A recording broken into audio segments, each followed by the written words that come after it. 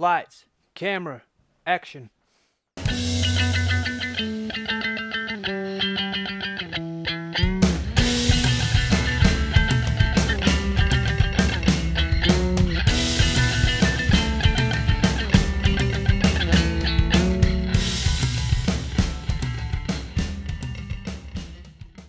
Hello and welcome to another edition of Movie Madness in association with Spitballing Pod.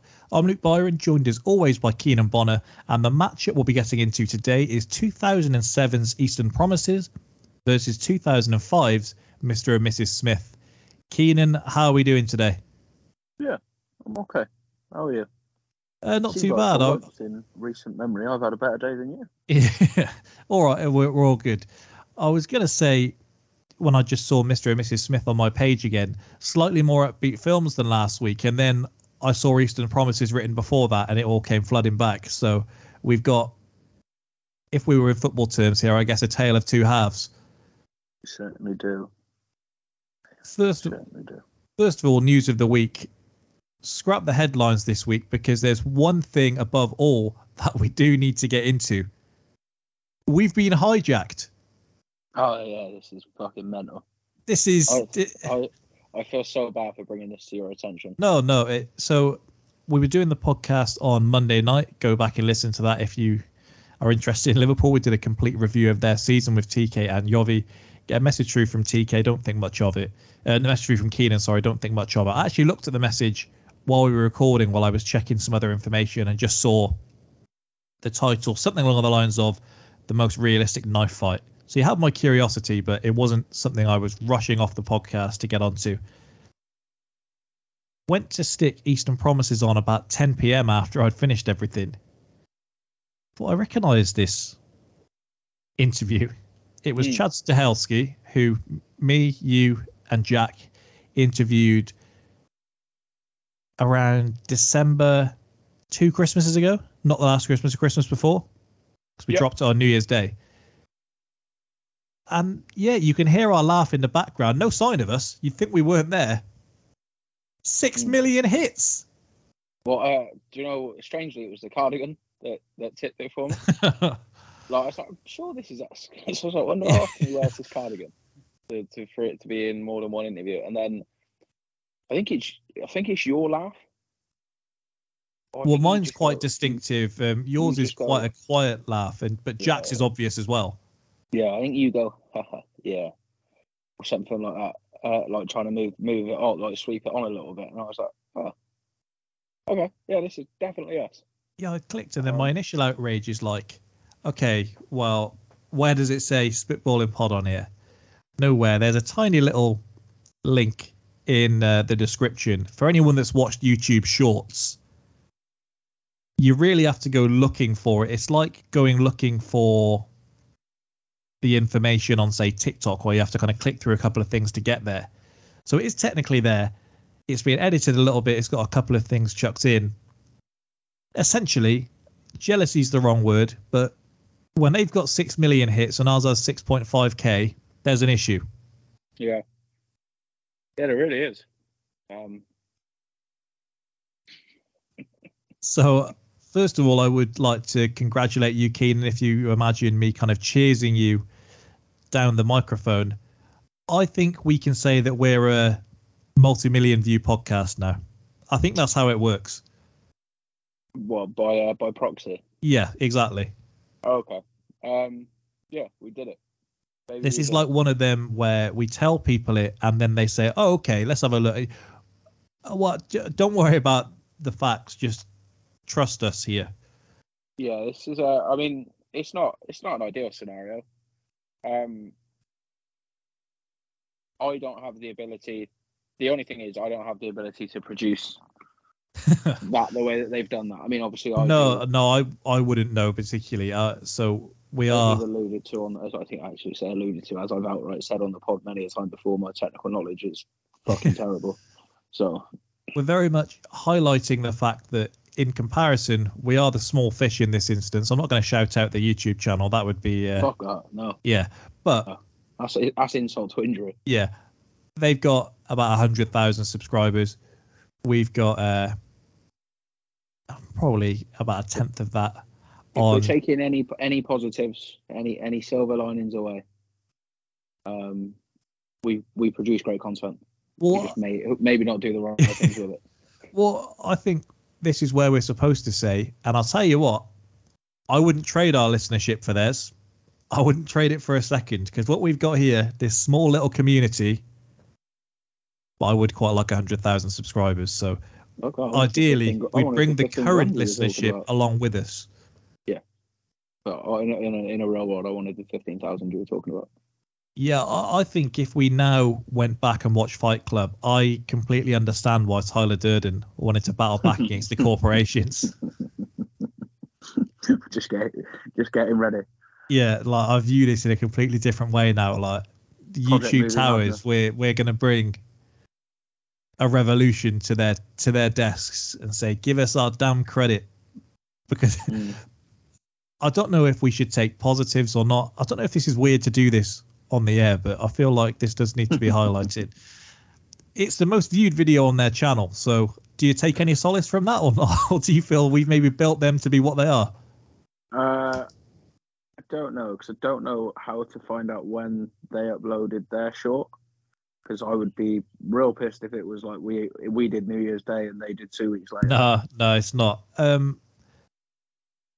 But they do have 2 clips from our David Dobkin interview as well. And so if I was to just outright fucking thievery. Yeah, if I was to theorize, at least 2 news articles were written on our interview with David Dobkin, which if you do us a favor now, at least go back and give that a watch. Give us some sense of positivity to come from this. So that has a couple of articles written, and the web articles very nicely credit, and they say an interview conducted with Spitballing Pod. There's links. It literally says that in the article preview. And I've got to think you just go from one to the other.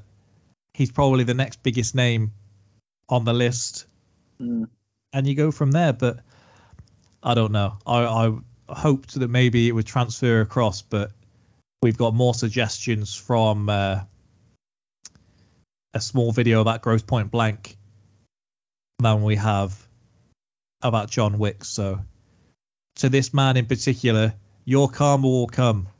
We will get those subscribers. But until then, keep listening along to the Movie Madness podcast every Thursday. And if that feels like a good place to move on from, because I don't feel there's any news that really matches that this week. Have you actually just not got any news of the week? No, there wasn't really a lot that happened. So I feel like maybe this did take all the headlines this week. There was enough other people. Pardon? I'm glad I could be of assistance. Then. Exactly, yeah. So there we go. But we'll take that. Maybe I'll add to the episode list from multi-million view podcast hosts Luke Byron and Keenan Bonner. But from one atrocity to the next, let's get into Eastern Promises.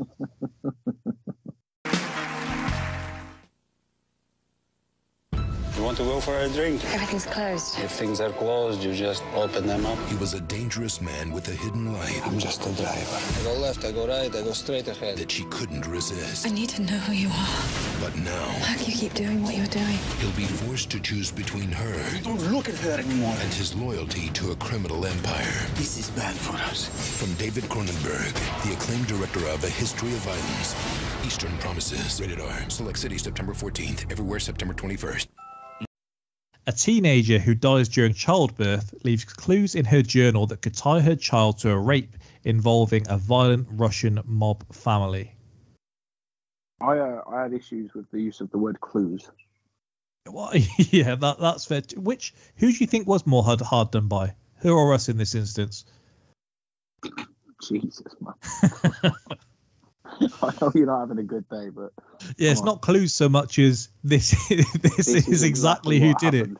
Yeah, that's what I mean. There wasn't the only it wasn't very much it was billed as it was like an investigative story. It really wasn't. You had to do one thing be able to read Russian.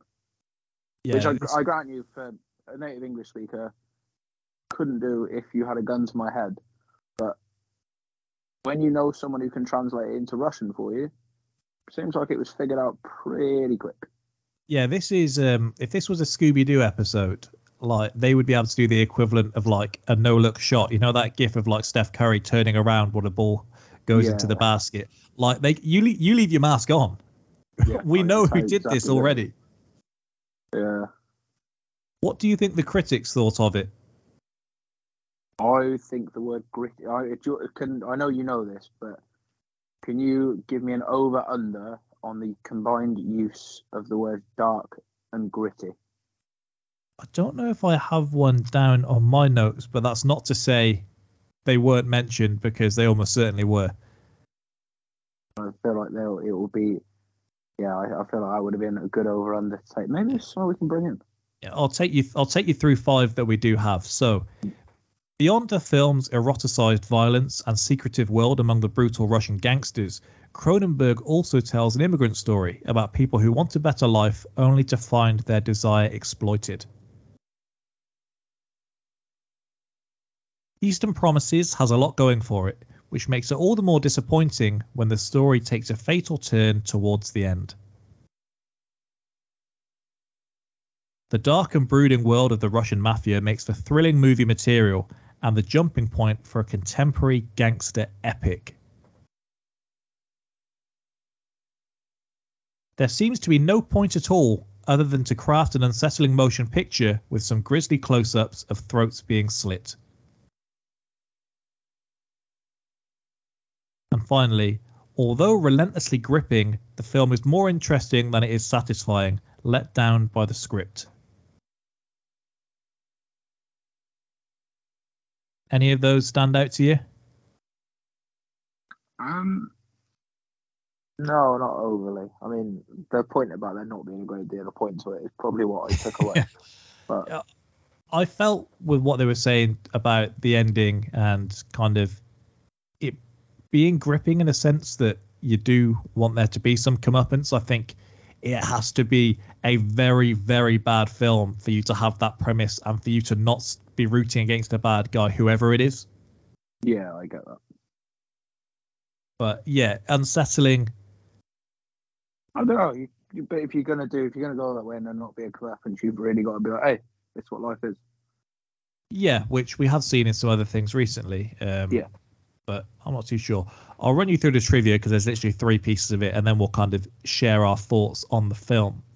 So Viggo Mortensen says his performance was informed by Vladimir Putin. He says he watched Russian TV daily to immerse himself in the language, and Putin was on the news constantly. He noted his unfazed look no matter what was happening, or that cat that swallowed the canary expressions. He says his stance and how he held his hands were of note to him, and he also took into account his military and espionage background. Do you know why Vladimir Putin? This isn't like a joke. I'm not setting this up. I read something the other day because like the way he walks is like multiple people have studied it. He does something strange with his arm when he walks, and they think it's because of all of his time that he spent in the KGB. Essentially, you teach your officers, like the officers and stuff, are taught if you're moving, your hand basically is an inch away from your weapon. So he'll quite often walk with his left hand across him and stuff. Okay. And it's basically it's so that if anything happens, I sort of think he still carries a gun. So you're basically saying he really is that guy, like. Yeah. It's not like like the uncle in this, and they're like, look, you weren't really in the KGB. No, yeah, he was about it. And that's why he holds the walk, because he did it for so long as part of the KGB. Because if you watch, because they say, because it was basically the point was the way he was walking. It was an article, and they were like, oh, look at the way he walks. Is he ill? Like, does he have some sort of illness? They wondered if it was Parkinson's or something of that nature. And then they were just like, no, have a look at these 15 guys in the Russian government who are all confirmed part of the old, like the KGB as it was, and then some of them in the FSB and stuff.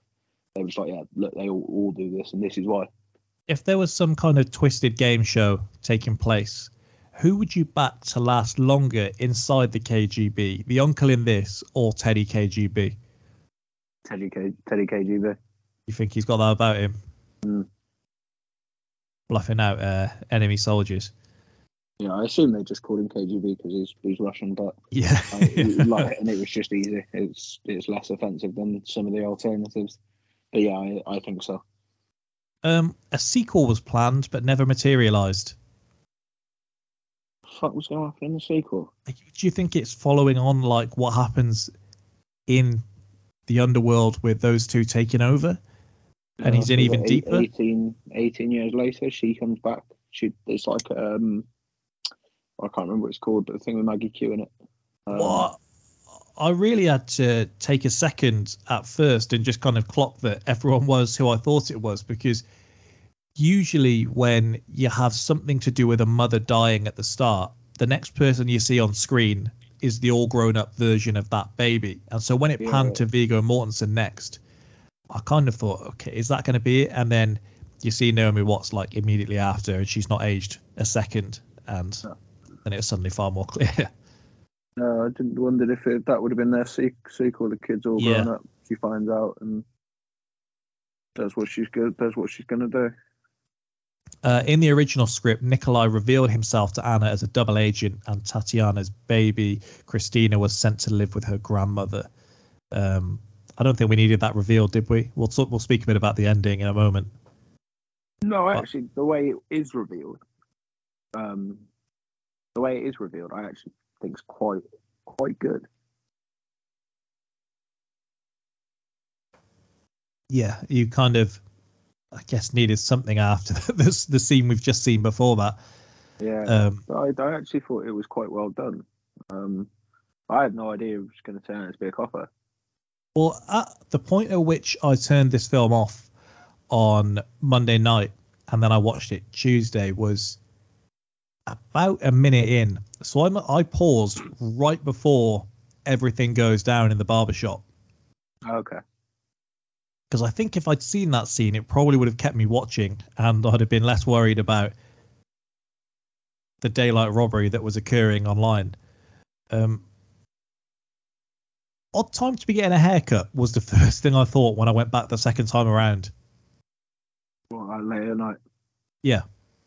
Well, he's set up, so he's doing a favour for a mate, and they know each other. Because I don't know about you, he obviously realises something is up at some point, so they aren't friends enough where he doesn't suspect that anything can possibly happen. Yeah. I'd be a bit more concerned the second he's almost bartering to try and hand over the cutthroat to the kid. Like what's going on here? Because I don't even want him cutting my hair. No. Like, even if he's handing it over and say, come on, help me out with his neck. No, you're the barber here. You do that yourself. Keep that kid away from me after you've just told me he has issues, and then you're passing him a cutthroat and telling him to help with my hair. Yeah, no, it's a fair point. Yeah, it gets turned over quite easily, doesn't it? And what a bizarre character that kid is, by the way. Like, the few bits that you get about him, that he has some kind of mental deficiency. He supports Arsenal, and before you say it, they don't say that the two are tied together. He's got tickets for the Arsenal-Chelsea game. That one review that says the film's nothing more than a setup just for people's throats being sliced. Like, he doesn't add anything other than slicing someone's throat, and then for some reason pissing on someone's grave, and then he gets sliced himself. There is like him, by the way, him having like learning difficulties adds exactly zero to the story. No, the fact that he by has the way, that, should he be going to the football on his own? Should like someone who might not be able to process it correctly, they just be like, yeah, that's fine, he can kill him. Don't know what his learning difficulty is, of course. I don't know if it affects his emotions or his cognitive ability, or his cognitive reasoning. But do you not just be like, nah, probably not my nephew? Yeah, we've saw. You know, because if you look, he's quite a young kid anyway, so his nervousness and his want not to do it could just be that I'm essentially a child. I really don't want to murder this random bloke. Because we've seen enough clips over the weekend alone and the Champions League final to know he probably isn't getting off that scot-free when he's walking in the middle of a bunch of Chelsea fans who aren't a nice bunch, slurring Arsenal constantly. I don't think he gets that far. No, that's very fair. Yeah, there's also just like no stakes. I know it's right at the start of the film, but even towards the end, there's not really any stakes for his involvement. Usually when that exact circumstance happens at the start of the film, it's almost like to blood them into the gang, isn't it? Like you blood them in and then they're like on jobs from there moving forward. But instead, he just cuts someone's throat one day and then he's getting Chelsea tickets the next morning. Like, I don't know what the hell's going on with him. I really don't. It just like there's no stakes to it, and like it doesn't even come about. I don't really know what it was meant to represent or what it was meant to do. I couldn't figure it out. Was it just to say, "Oh, this is like how brutal this life is," or "This is what this gang's about"? But even then, the guy who's his uncle, you don't like. There's just nothing to it. No, it's weird. He's like the gritty version of that character in Bad Neighbours that exists just to get hazed by Zac Efron. And then eventually like turn them over just as a tiny little bridge point in there that ultimately is meaningless. He's just the equivalent of that, except he gets his throat cut. He isn't just forced to down whatever it is he has to down. It's like almost as though it's something for sympathy, but yeah, you do have a girl that died, a 14-year-old girl who dies during childbirth. Yeah, I mean, let's mention he goes in one direction only. Even the setup for that. I can cope with blood in films. That girl at the start made me shudder, and that's not the first time I've seen that kind of thing done in films where legs open up, the blood comes down to show either someone's going to lose a baby, either they've been raped, as it is in this sense. Well, both cases. There's a lot gone wrong. That you could show me just about anything else, and that's going to make me squirm up. That was horrendous. I'm not really sure what it says about me. It didn't faze me over. Well, I've watched all the Saw films where you're seeing things far more gory. When she, having known that that's what happens and watching her walk into a clinic, into a pharmacy holding her stomach, I think I sort of expected it. Well, it was just the blood, really, and knowing where that blood was coming from. If that's a bloke and that happens, is that phasing you? Don't know. I feel like that definitely is phasing me. Because whether that's coming from either end, that's a problem. Yeah, I suppose so. The doctor pronouncing her dead. I know it's your job, and you probably have seen this kind of thing before. He doesn't seem nearly phased enough for me. He's like, call it, she's dead. Like he's got somewhere to be. I don't know. I assume if you've been around and you've done that enough times that you do become somewhat desensitized. You have to become somewhat desensitized to it. That felt like Friday night for me. He had plans. Even if he did, he's got things to be doing. After this, when she first goes into the restaurant to talk about the girl, he does the house party kind of thing from teen movies. Like, there was no need for him to go and play that violin as he's doing the little walk through the restaurant. Like, if that's in a teen comedy, usually they fist bump a few people walking through. They'll probably slap some cheeks on the way through, do the little snap fingers and point at someone, and then be like, look at this amazing party I've got. He doesn't need to go and abuse his two little granddaughters and then take the violin off and show them how it's done. Yeah, he's not. As the film comes to paint, he's just not a good human being in any form. No, it's quite a classic thing, isn't it? The look how scary I am. I'm actually really calm. Yeah. For a lot of people, it just makes it more sinister, doesn't it? Does Blue Eyes always make characters like that more scary? I feel like whether it's just that they're more piercing, it just adds something to them.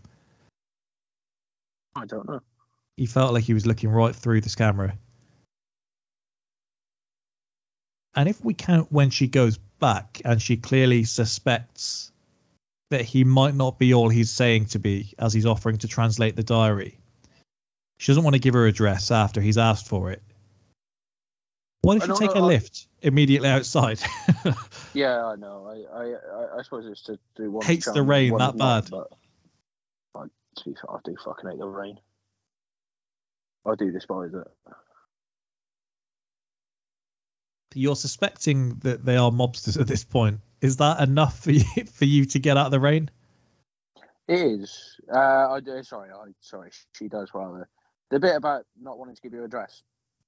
I really want to give her my address and random shower. I'm strolling in. Especially when the thing I'm holding is a dead girl's diary or a dead that's what I mean. Diary. For as nice as he's saying he is, she clearly doesn't buy that. Yeah. And I think even if she obviously doesn't suspect the full truth. Even if it's because he's just that keen on playing, where's your address? Where do you live? I live around here. I'm like, oh, so damn. Yeah. I don't have to say this without being very dark. I feel like writing that diary, as much as it's helped her it's not helped her in the long run, it's helped the case in the long run. That's got to be making it worse, hasn't it? You go through that and then you write about it at the end of the day. I don't know. They do say for patients of trauma that it can help. Because sometimes you can't express your own emotions in sort of way anyone else, but you can always see. Particularly she words it very strongly for a 14-year-old. Yeah, I mean the opening USEP from or excerpt from the diary of my dad died in the mines in Russia. He was buried that day. We all were. As a 14-year-old, I definitely didn't have that in the locker. I mean, I'm 27 now. I still definitely don't, but it's not that good with a written word. One of the things, I know there's obviously more detail to it. When the diary is first kind of picked up and her uncle takes it without her knowing, he comes in and says, do you know what this word means? It means rape. And then he says, yeah, I know. And then he takes it away and says, oh, if you're getting to translate the rest of it. I don't know how much more she needed to know at that point. She still seemed like there was still strong details that were going to make this worse. Obviously, she gets the names out of it in the end, but the names don't translate. So his name should have been the same regardless. Yeah, you would presume so. Does it explain a lot to you that it is the same director as A History of Violence, another film that we've done on here? I actually didn't know that. And we had similar things to say about it. To be fair, I did absolutely no research for this because I just knew from the synopsis I wasn't really going to be a fan. Yeah, it's the same director. Fairly similar. Totally. It makes sense. They're shot in the same. Gets Vigo back on board. Yeah, shot in sort of the same ways as well, isn't it? Yeah. If you'd asked me to guess the soundtrack to this film, you could have given me Infinity, and I would never have pinpointed Liberty X being a part of it. No. If you'd given me 100 songs, it probably would have been the last one. I meant to text you that as well. I did mean to text you that. You've got this whole thing centering around a rape case being explored, and then the next thing you just sexy with some dull-eyed, I think, Ukrainian women dancing lifelessly on a pole. Wouldn't have put those two together. No, it's very, very true. And in that scene, Vigo's character gets his end away by some force by Kirill. After doing so, he tries to justify it by giving her some cash and a card to give to the police. How the hell did he justify that to his superiors?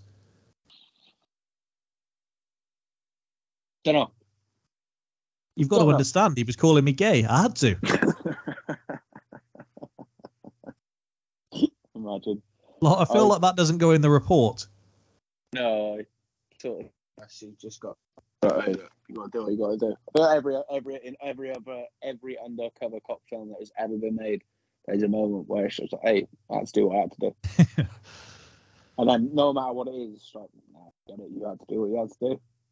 But even and we're on dangerous ground here of how to go about this, but I say don't wanna be part of say it. it is that he has to do this, okay? Yeah. He finishes. The other guy leaves the room. Yeah. He still slaps her cheeks on his way off. Like, who are you keeping character for at this point?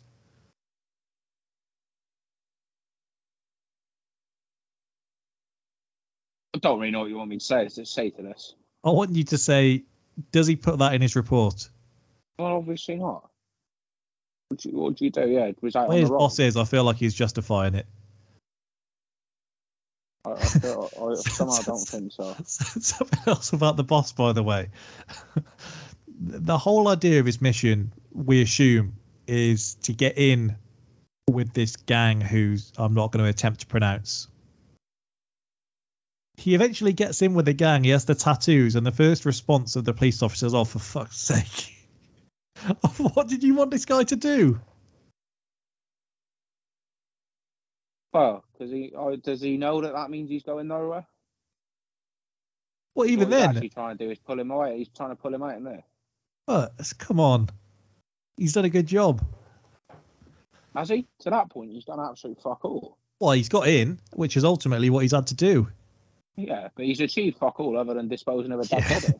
He's not got him with Matt Buckner speed. Matt Buckner should have come straight out of Green Street, and they should have got him straight in with the secret forces over here. And Because the speed at basically, which he gets into gangs, the way he gets in is the lad he's tasked to protect is a fuck up. The lad Krill gets him into the gang rather than his own work or initiative. It's just, this lad is a drunk.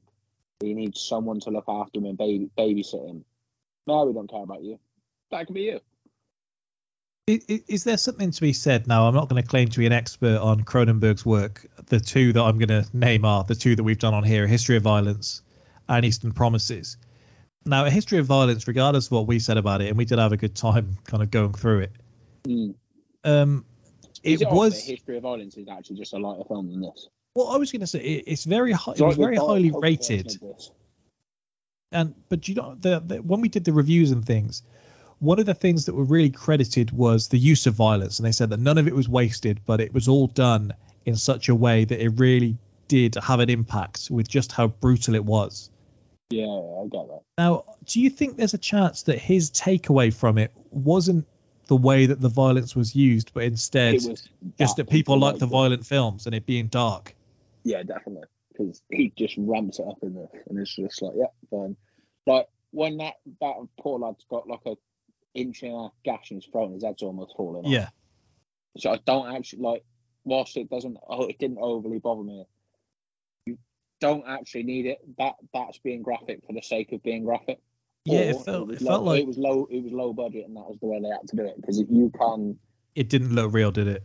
No, you know that's latex or whatever it is that's being cut. So I don't know if that was it, but it's like the gash in his throat is like an inch and a half, and it's all the way across. And his head, if you pan the camera, whatever they're cutting there, the head of it is going to fall off in about 3 seconds time. Yeah. It felt like they lost the depth of characters that they had in A History of Violence, where you did quite clearly have the development of the wife as she starts to unravel the kind of man that her husband was or is. In this, everyone kind of are what they are. Yeah. And instead you just get a couple more instances of someone's throat being slit, or kind of the graphic explanation of a rape of a 14-year-old girl. It's like, this wasn't what we liked from the previous film, and this one has a very high IMDb score as well, so something's gone right for them. I mean, this film like this will always find an audience. This is one of them, and we've spoken about it before with other films, where people ask, well, maybe, what are you watching this week? And you say, oh, I'm this, and they say, oh, I've not seen that before. And it's kind of like with Dog Day Afternoon, where there's no way you can explain what you're watching without people looking at you like you're the weird one. Yeah, I get that. Also, is it weird that as soon as when you told me it was called Eastern Promises, I honestly thought we were going to be doing like a kung fu movie. It would have been a bit more fun, maybe, although I do recall Crouching Tiger, and that wasn't a pleasant experience for any of us. No, I wasn't. That did not hold up well in the rewatch. Should have just gone back and done the Raid again.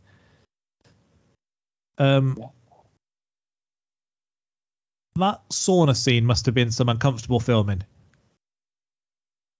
Yeah, I know you're going to laugh and you'll think it's odd, but I would argue that's probably the best scene in the film.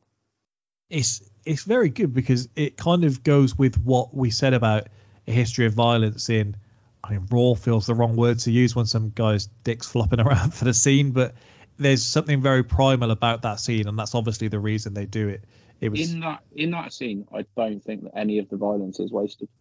No, and Viggo Mortensen. I know you watch him get cut, but some of it's done on a side angle, so you don't see it, or you see the blood, you don't see the cut. The closest it comes is when he pushes the guy's head back onto the hook knife, which was a and the good guy, move. It was great, but yes, the fella would convulse, but it's like he's hitting his head further and further into it, and you see that for 7-8 seconds. Yeah, I don't know if you need all that. Same with the only other thing they do is they really draw out when he breaks Tamir Hassan's arm. Yeah, he snaps his arm and you can see him writhing. Which is more how it is. His arm. Yeah, I understand that, but in terms of if you're filming it, just the break and then a camera move, like you know his arm's just been broken. You don't need to see all of that. I know your arm's been broken. Yeah, it's one of them. So supposedly Viggo Mortensen went to Cronenberg and said, look, I don't think there's any other way we can do this scene without me being naked. And he agreed. And to be fair, if you're doing it in a sauna, then that kind of is the case, because he can't be in his gown going around and doing all this. That wouldn't get very far. So you either have to have him in his underwear before, and no one else in there seemingly has that on, so that would make him a bit strange. I was thinking while watching it, obviously a lot of choreography had to go into this. Did his own stunts for this in particular. And just the way it's shot, I don't know if you'd even considered this. Full well I won't have considered this. Well, they have to have shot it a certain way and with certain shots and with certain movements. So his dick is not just the main focus of the scene. Yeah. So because staring at cock and balls. Yeah, because whether you want to see it or not, it would be very distracting if with every kick he's throwing, you've just got him windmilling around the sauna.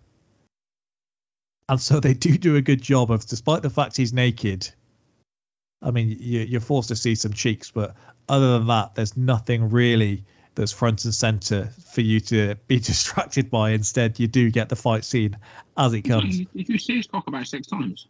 I mean, it's not quite in the way that it could have been if. No. But I mean, it's not a front and center camera focus. It's kind of. It's there. Yeah. The problem is it's amongst everything else. It's supposed to be a very, very serious scene. Yeah, if I don't. Just as he's throwing a leg kick, it just pops up on camera. Yes. There's no way you're not laughing. To keep that seriousness, it does work, and also in the fact that he is naked does kind of add to the seriousness, because, as I said, it just feels a bit more real. It feels like there's even more of a violation going on, and the fact that he's writhing around on top of him like that does feel like this is very much Last Chance Saloon. Like, there's no reservations here. He's just all in. Yes, it makes it feel. Yeah, obviously where he is start bollock. Maybe it makes him you appear a bit more vulnerable. So it, even though he's most definitely fighting for his life, if that was in an alley, it doesn't, like you say, it doesn't feel as on top or as intense. And that's very, very strange. Mr. KGB spitting in people's faces. He spent the first hour saying how dangerous these people are. I mean, he's just going around like a wild man. Have some self-control. Yeah, just calls him a devil, a motherfucker, and then just spits in his face. On a scale of 1 to Face Off, how egregious is this ending? Why does she suddenly get custody of this baby? Yeah. There's got to be questions asked when she returns to the hospital with the baby as to how did this happen. Oh, well, I knew that there was mob involved, and don't worry, they're not going to be coming back for him. By the way, this is who the baby's linked to, blah, blah, blah. Yeah, it's a very fair point, mate. It's a very, very fair point. I don't know. Again, do you want a drawn out custody scene? No, I don't think you need to see the baby there. I think if you go with the tone of the rest of the film, the baby's in hospital. It's left in the system. In the way that the ending, you don't get any resolution, really. You know what's going to happen, but you don't get to see the comeuppance on screen. And so I think if you're going in that direction, you don't, then it would be more powerful to not know the fate of the baby. Possibly. Maybe they've just done it to try and do something uplifting. Right. Did it work? Well, no, but I imagine for some people it did. That baby gets a relatively happy ending. Yeah. Compared to the alternative. Well, compared to one or two alternatives. The bit where they're about to throw the kiddie in the water is not going to be ideal. His way of reasoning is, look, we don't kill kids. Oh, okay, fine, don't worry then, son. Just kill everyone else. Don't kill kids. Yet this 14-year-old died exclusively because of what we did. Yeah. You've got to think police work would be a lot easier if every single person had their life story tattooed across their body. You'd imagine so, yeah. Like detective work would suddenly... That's going to be a minimum wage job. That's just going to be going far down. But unfortunately, not everyone's a Russian gang member. I don't know. Is that unfortunate? Even in terms of being police officers? I'm not sure. Unfortunate for the terms of solving dead bodies, I guess. It only really applies if the person is dead. If everyone was a Russian mobster, would there not be a lot more? Yeah, I'm sure there would, but at least we'd identify them better and we'd identify the means a bit better. You'd be a lot busier. Yeah. You've already told me your favourite scene in this. Shall we go on to our second film? If you wish, my friend. Okay, so Mr. and Mrs. Smith, a bored married couple, is surprised to learn that they're both assassins hired by competing agencies to kill each other. John and Jane Smith are like most couples, but they each are hiding something the other would kill to know. She's not your wife. She's the enemy. We have an unusual problem, Jane. You obviously want me dead, and I'm less concerned for your well-being. So what do? Brad Pitt. Sweetheart. Angelina Jolie. You still alive, baby? Mr. and Mrs. Smith. Rated PG-13. June 10th. What do you think the critics thought of this?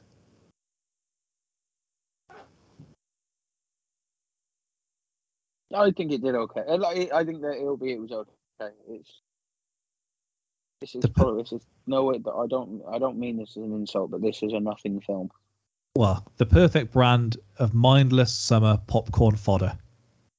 That's sort of pop. Yeah, I don't like using the word popcorn cinema, but yes, that's essentially what it is. The pretty on-screen union of Brad Pitt and Angelina Jolie is the only thing Mr. and Mrs. Smith offers an audience beyond a relentlessly repetitive series of gunfights and car chases. I would describe something as a relentlessly repetitive experience of gunfights and car chases. A negative tone that people use in these reviews.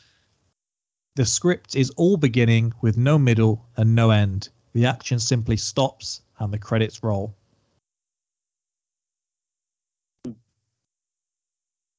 The couple's dark, deadpan banter is amusing, particularly during a car chase in which they rapidly exchange some home truths, but there's a coldness to their characters that is never resolved.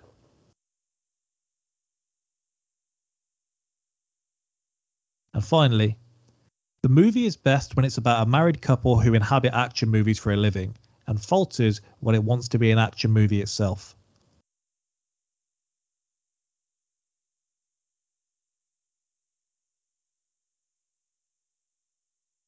You like the film, don't you? I do. Got quite a high rating, to be fair. I think it's like a 7.6. Yeah, I know you're not a fan.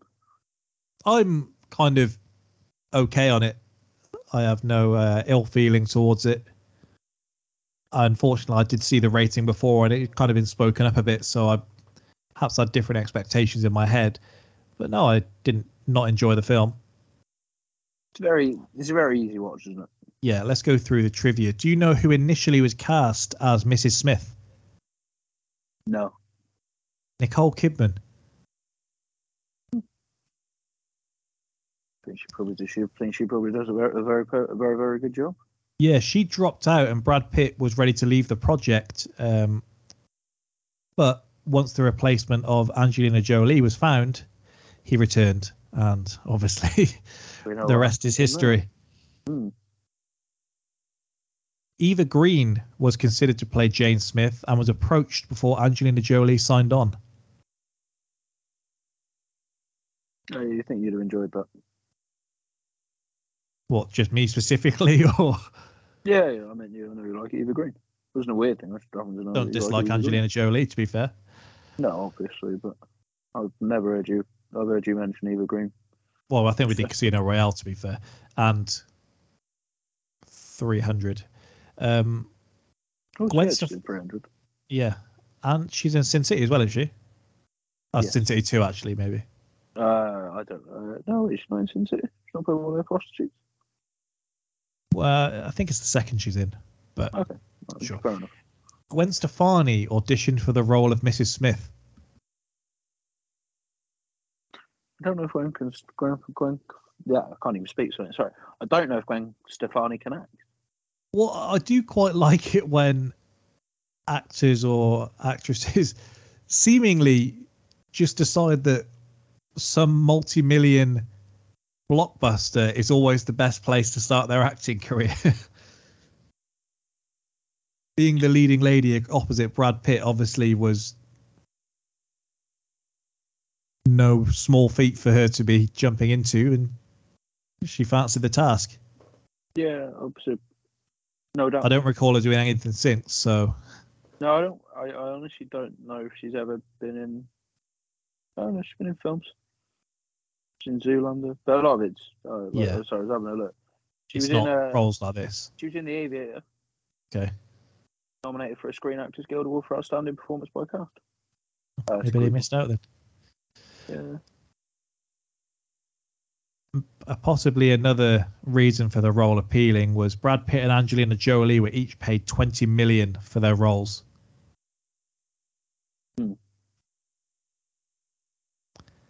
Brad Pitt actually left in the middle of filming for 3 months just to film Ocean's 12 and then come straight back and finish this. He's some boy, Anna. Yeah. We've done a lot of Brad Pitt recently, haven't we? We've had a run of like Fight Club 7, this. Yeah. I feel like we're 10 years too late. Yeah. If we were just marking this on Brad Pitt 10 years ago, I think we'd be doing bits. Maybe. In order to get a wider PG-13 audience, a very steamy scene between Brad Pitt and Angelina Jolie was cut. I don't know. Again, I don't know if they're increasing the rating of this somewhat. I know, obviously, they're trying to market it, but I don't know. PG-13, I'm not sure I'd take my I don't know if I would take my kids. Would have taken my kids to see this in 2005. Now it's a bit different stuff. But I think you should watch what you want.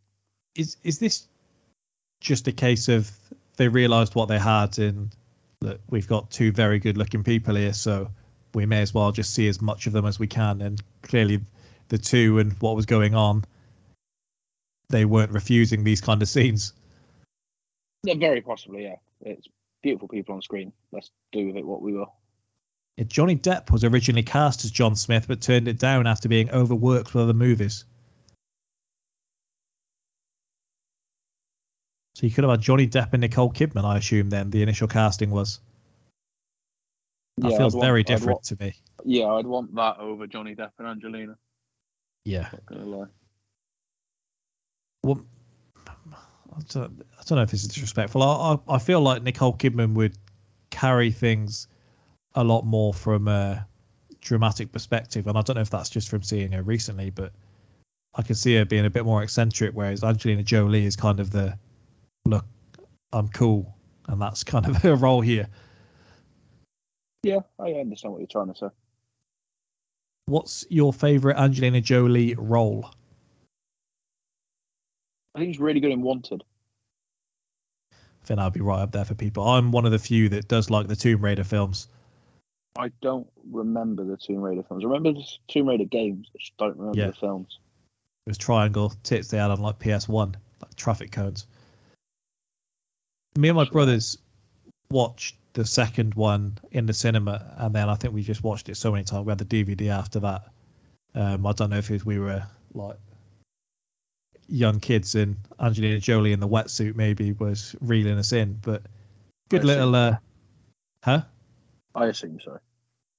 Also, not a bad film. Them chasing down Pandora's box, which in the film obviously exists. Gerard Butler as the love interest slash sidekick. We're trying to think what else I've seen her in. Sorry, I'm actually not trying to think of it at all. I'm looking at it as we speak. Quite good and Gone in 60 Seconds. Forgot about that. Got that coming up. Yeah, I do think actually think she's good in this. Yeah. Yeah. Didn't I never saw Eternals, based actually on your reaction. What was that? Sorry, you would see someone's based on my reaction. I haven't seen Eternals, but a lot of that was just based on your reaction. Yeah, not great. Since it's come out, I think enough people slated it that others are trying to rewrite history there, but wouldn't be one I'd spend 2.5 hours watching again. No idea, mate, but it was literally just you were like, no good, mate. So I said, okay. In turn, one of the best pieces of publicity for this had, especially around the DVD release, is the fact that Brad Pitt and Angelina Jolie do turn their chemistry on screen into being a couple, which they were together for obviously a very long time, multiple kids together. Yeah, I think that did What a simple way to drive people, wasn't it? Look, see what brought them together.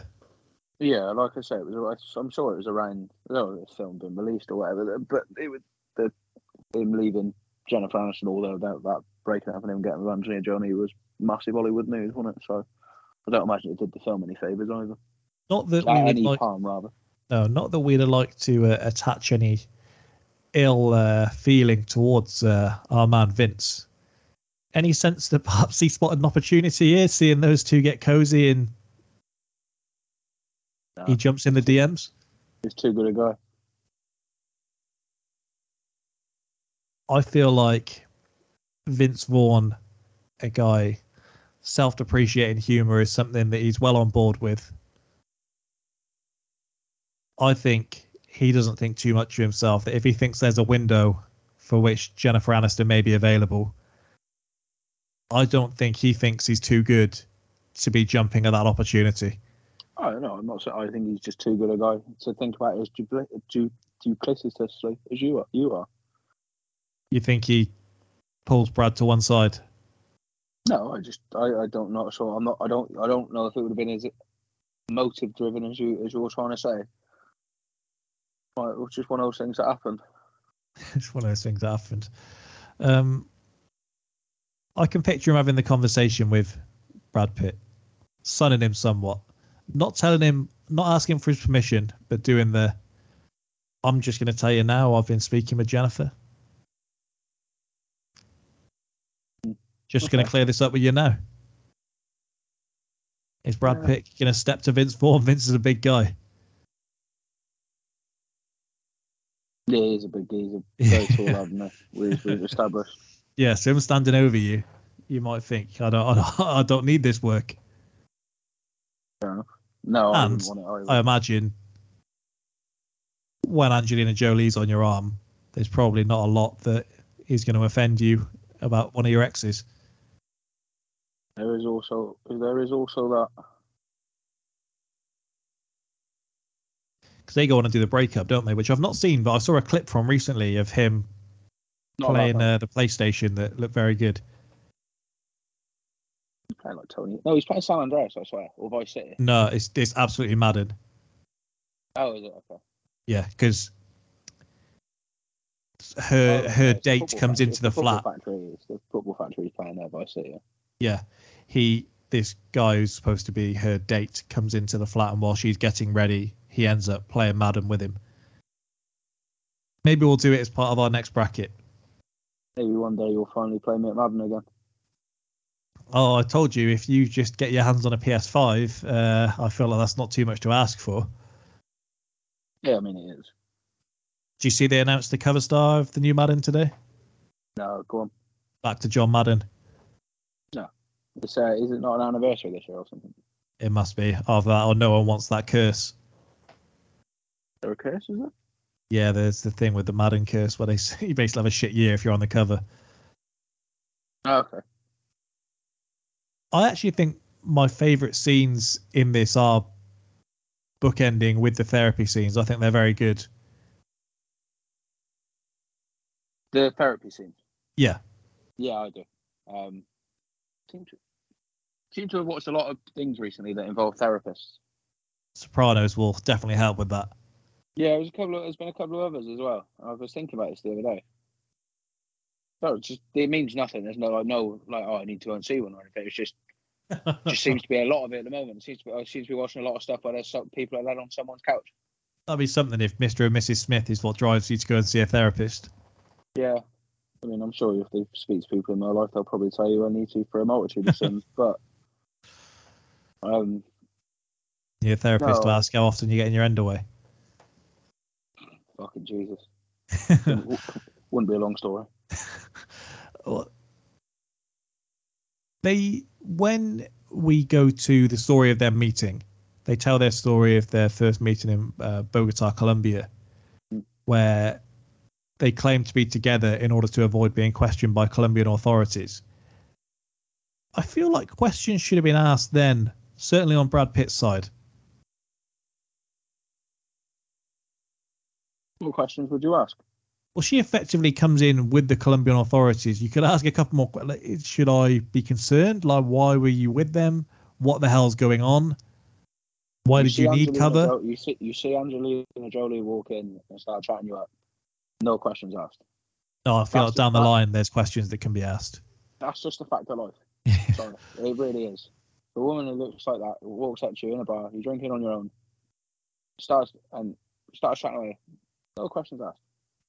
Oh, clearly they weren't. It doesn't matter if you look like me or you look like Brad Pitt. That's just a fact of life. He played the long game. Things worked out for him, and then we don't see the kind of process of getting married. We see the one conversation, don't we, with Vince Vaughn, where he's telling him like this stuff's going to wear off.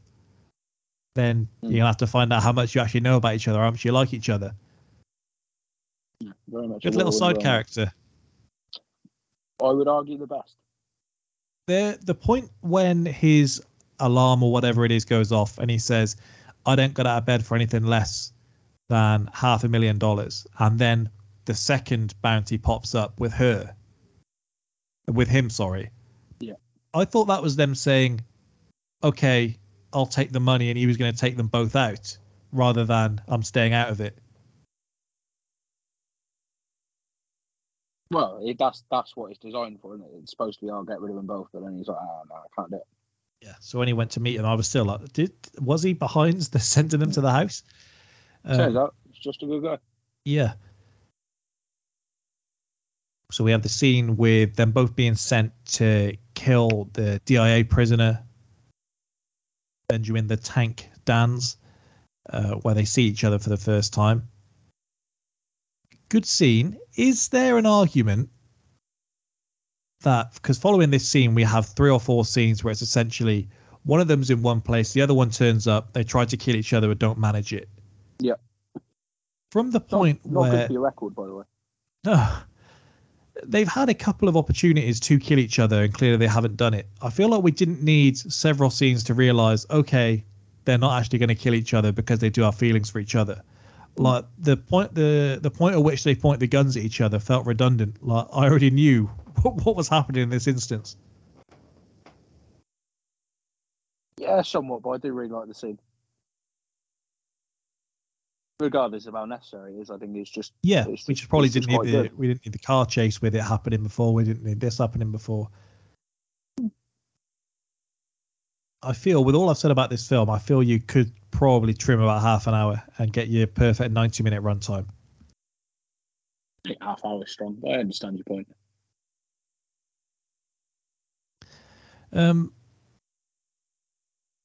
So I said we had the shootout in their homes. You've got to think that's probably when the scene at which we referred to in the trivia that they've cut out some steamy scene was probably an extension of what we see there. Yes, it very much would have been.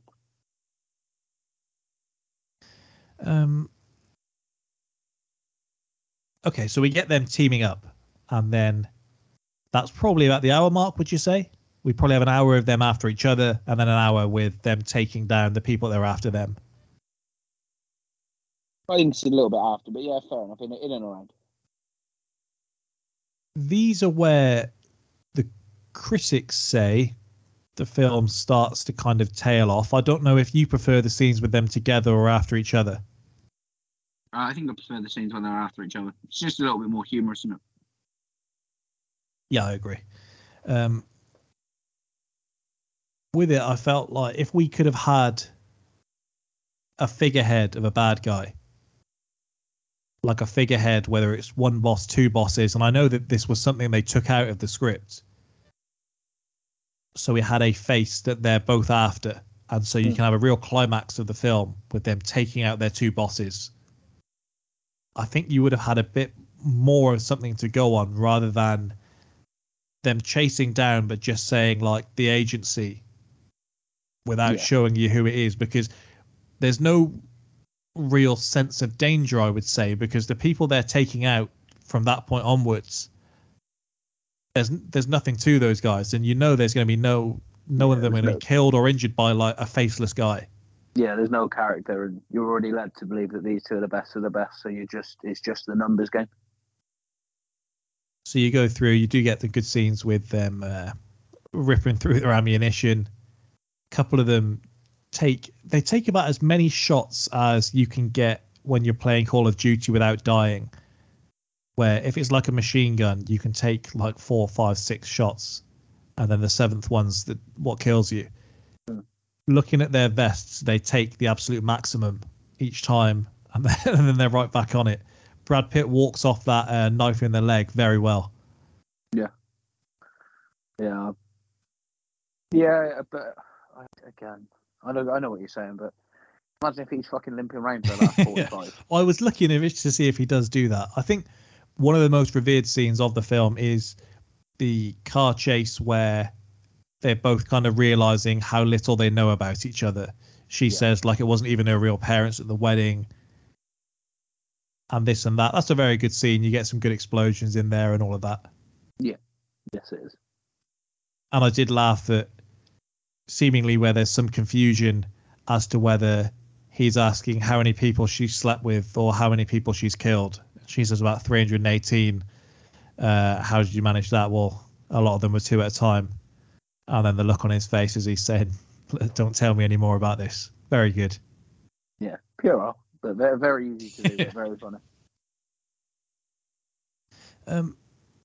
What do you think about the ending? Because I feel like both endings in the films that we're doing this week are somewhat anticlimactic. It's like they had what they wanted, but didn't know how to properly sign it off. Yeah.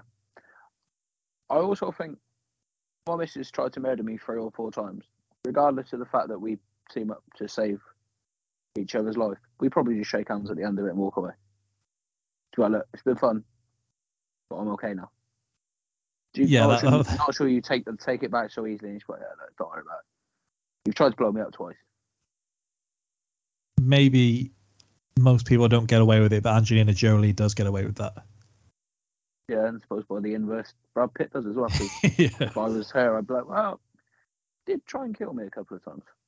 Because even at the point in which they seemingly have, I keep saying seemingly, even at the moment when they realise, okay, we do love each other, they still don't have a reason for that. They're both just about to die, and they kind of look at each other and say, oh, you know what, I don't actually want to leave you on your own to fight this. I do still want to be with you. Yeah. So I don't know how great they actually are for each other, because even in the final scene when Brad Pitt's saying ask how our sex life is now, it's a 10. Do these people ever actually have a normal conversation? So they're like rabbits constantly. They can I suppose they can go back to having their own form of how was your day chat now, and at least you haven't got to tell lies. Yeah, that's fair enough. Something I wrote down is the technology they use in these films, and I wrote it down when they're doing the kidnap scene of what's actually the guy that's planted there.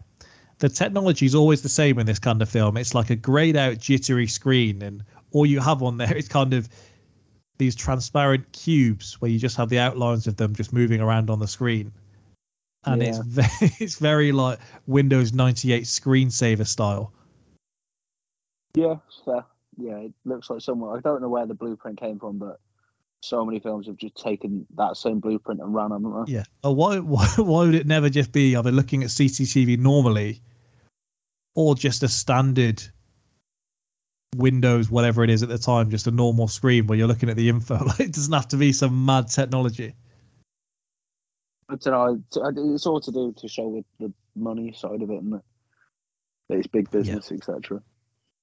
Yeah. Anything else you want to add before we get into the judging? No, not particularly, my friend. Let's do it. Okay.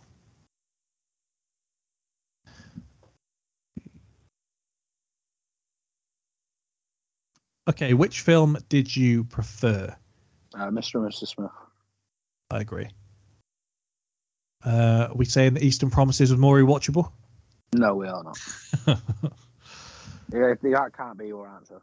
No, it's not, no. I know it goes against everything we've batted on about for 2 years, but nonetheless. Best moment / scene? I am going to go with a shootout in their house.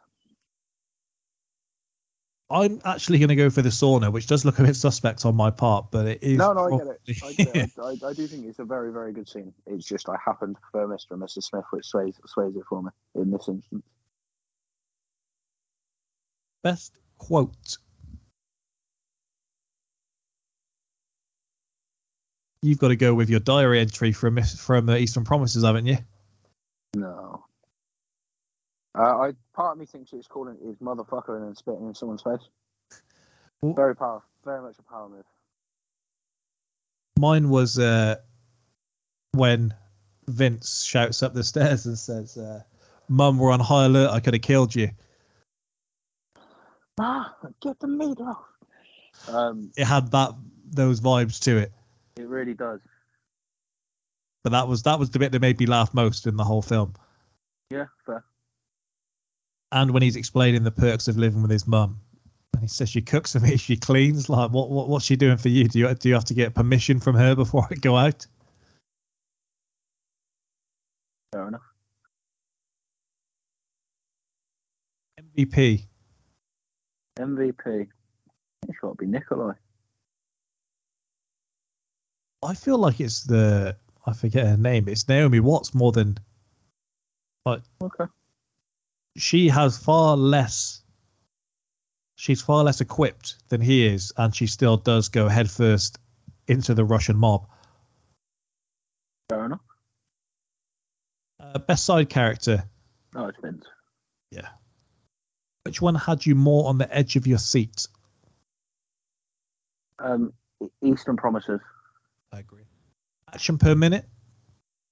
Mr. and Mrs. Smith. Agreed. Best soundtrack. Mr. and Mrs. Smith. Originality.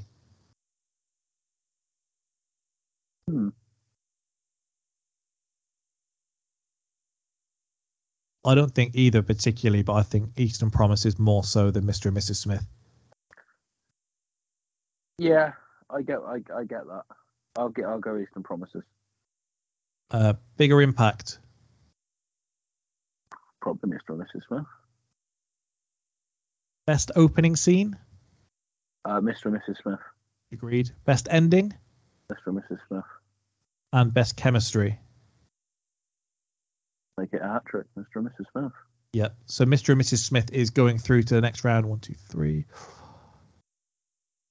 9-3. That progresses. So Mr. and Mrs. Smith, Brad Pitt, Angelina Jolie are going through to the next round. I will just confirm what is up next.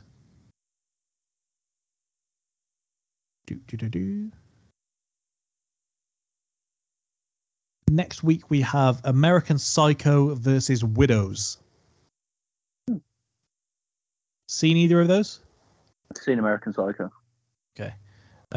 I've seen both, so looking forward to watching both again, actually. So thank you again for listening to another edition of Movie Madness. We'll be back next week. Goodbye.